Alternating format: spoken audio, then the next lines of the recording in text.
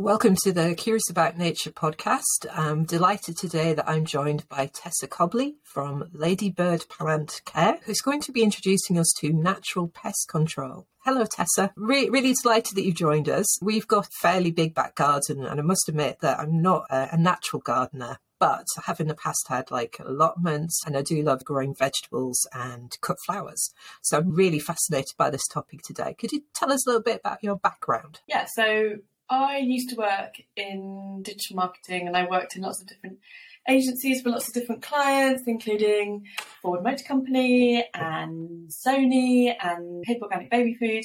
And then I had my own children. So I had twins, and going back to commuting London to Brighton 4 or 5 days a week in the old days where you had to actually go to the office was not going to really work anymore. I bought Ladybird Plant Care at the end of 2018. So the first year was really learning at breakneck speed. And then the last few years have been growth and getting the word out there about biologicals and helping people to understand them, use them successfully.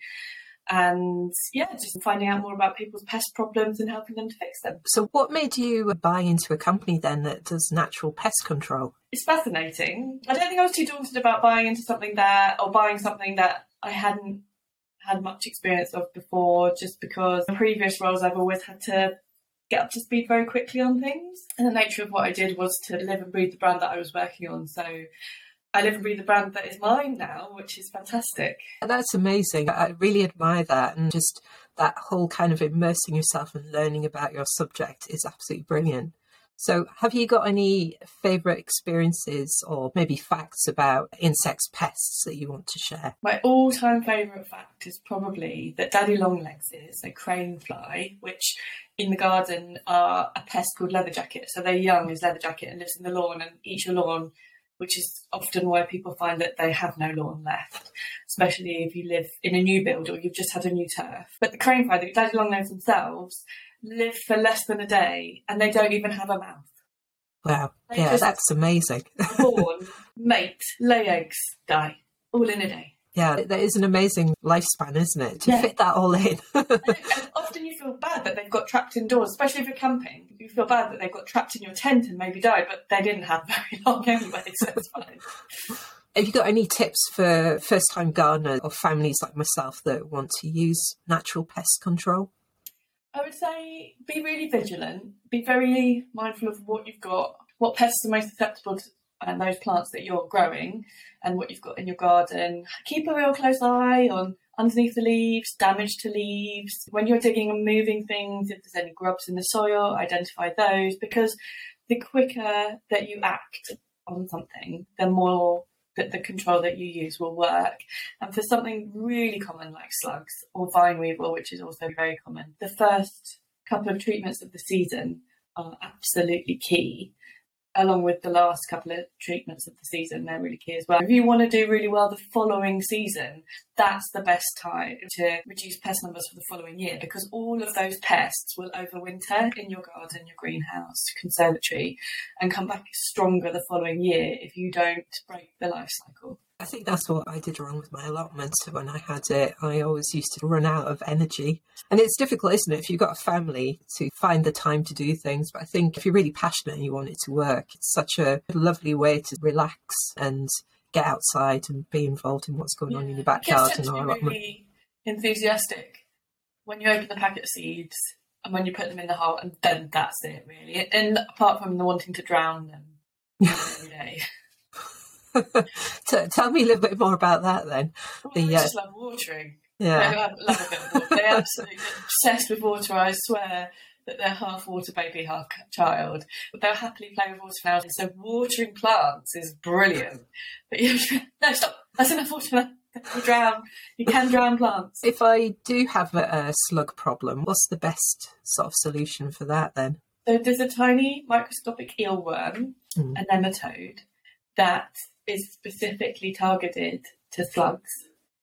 It's also a natural predator of snails, but because it works under the ground, the snails will tend to avoid the area that's been treated with nanoslug, because it is their natural predators, and they're not stupid. They will try and avoid it. So you will find that areas that you've consistently treated, they will avoid. But the idea with the nematodes is the nematodes enter the slug, and then they emit a chemical, and that liquidizes the insides of the slug. And they then use that to reproduce. So they're using the slug as like a nursery for their young, and then more nematodes get released into the soil. And they are naturally occurring. All of the natural predators that I sell are naturally occurring in the UK. So you're not introducing something that's invasive or not okay for the natural environment. They're all safe for pets and other wildlife and kids, adults, they're all safe. So yeah, it's unlikely that a slug that's been affected by a nematode is going to be hanging around on the surface, but if a bird or a hedgehog was to eat it, it would cause no harm. So they reduce the slug population, which is why I said it's really good to treat at the beginning of the season, because that's when you've got the baby slugs hatching out. So if you get them early, and what we're finding is more and more people are using it and more people are talking about it, is that people are like, I can't actually believe that this is my same garden. I've got hardly any slugs, and I've got plants coming up that I haven't seen for years because they just don't make it out of the ground because the slugs get them.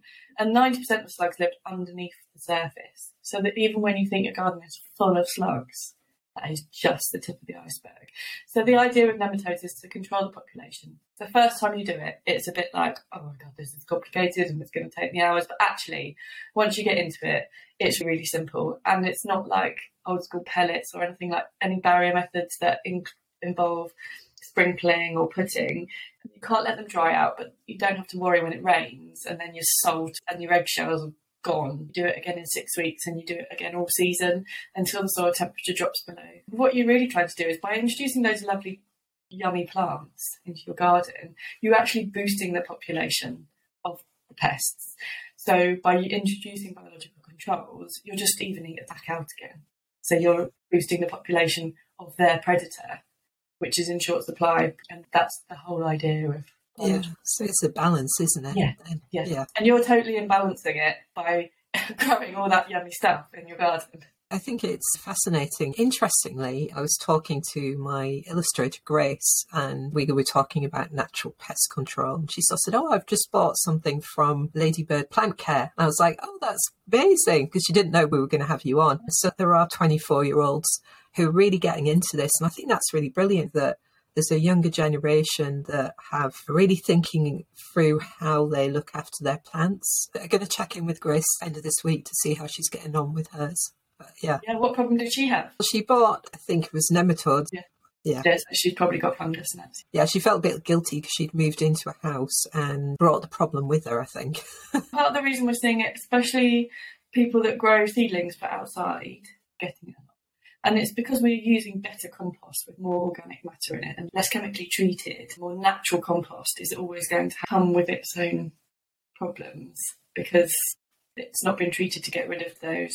Yeah. So we've talked a little bit about slugs and other pest control. Any tips for controlling it? There's loads of things to control. Aphids have been a problem in food production for a number of years. So big commercial food production where they're growing in big glass houses, aphids have always been a huge problem, and their damage is fast and they reproduce really fast. So they're born pregnant, which is problematic, and they can go on to have 3 babies a day. They deform leaves. So there's a really quick answer is horticultural soap that's out. So to always have that, because if you spray that every day, you will reduce the numbers.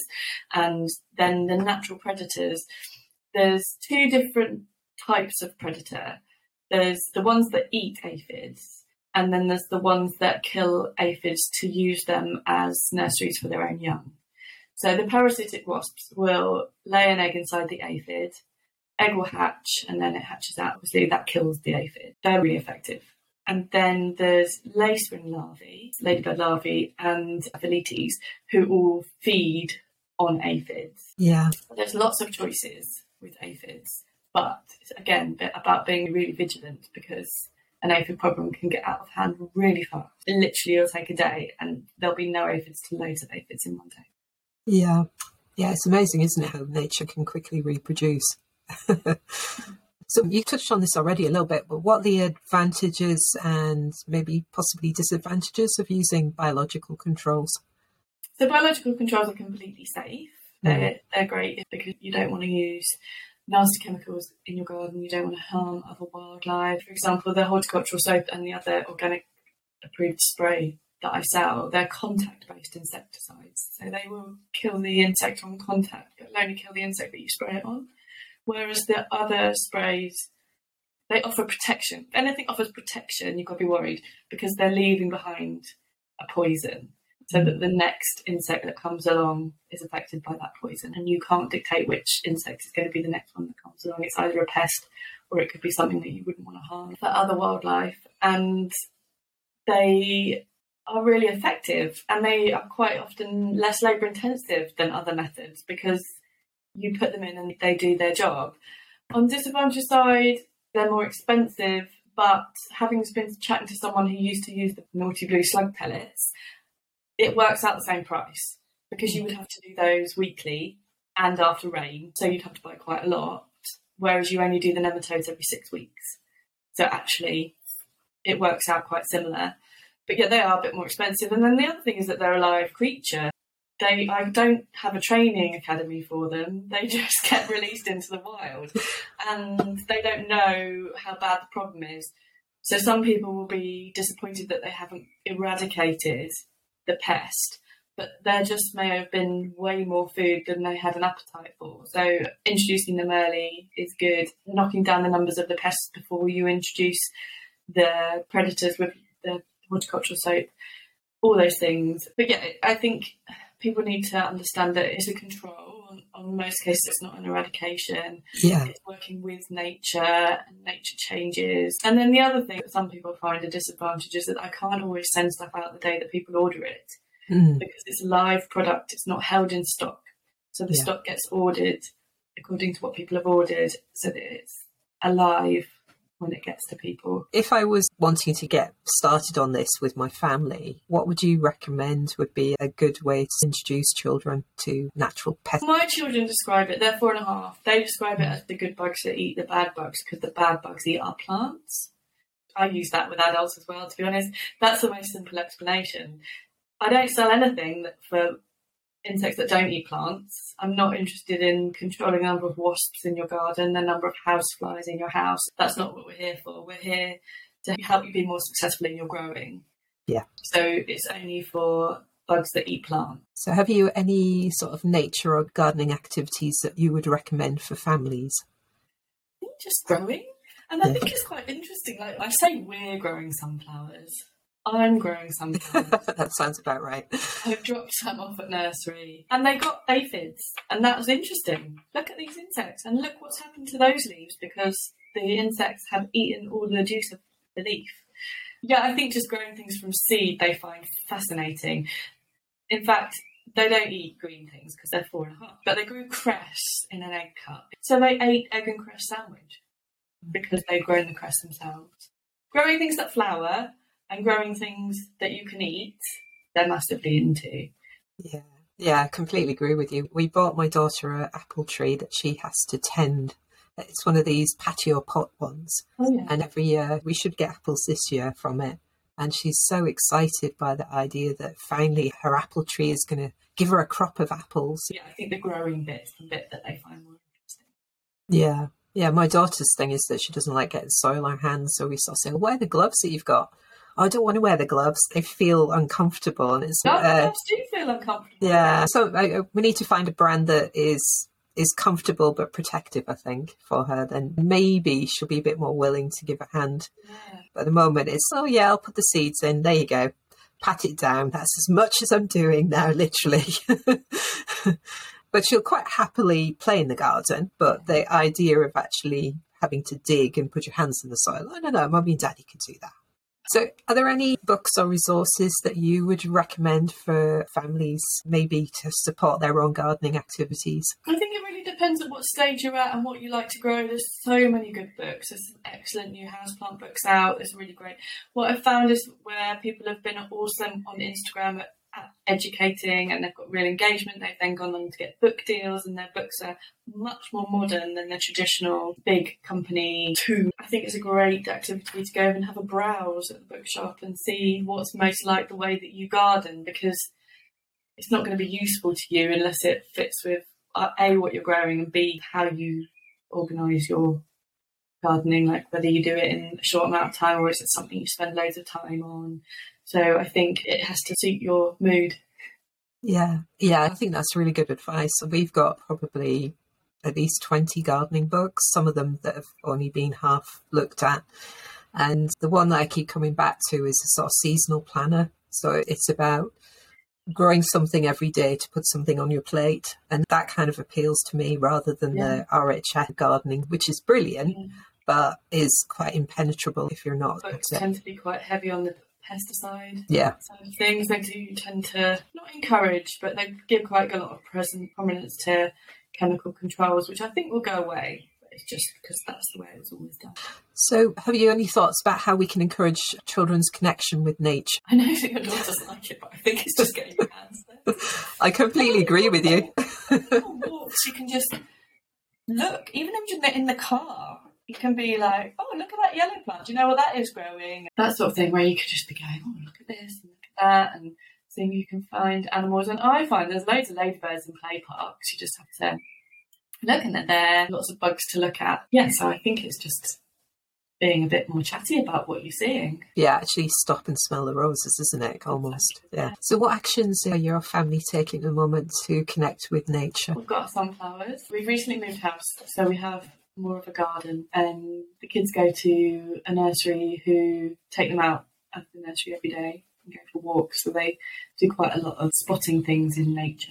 And yeah, they're just getting involved, really. And I guess with the business, they don't see everything, but they see lots of things. They know that there's nematodes in the fridge, and that when I'm working, that's what they know what I'm working on.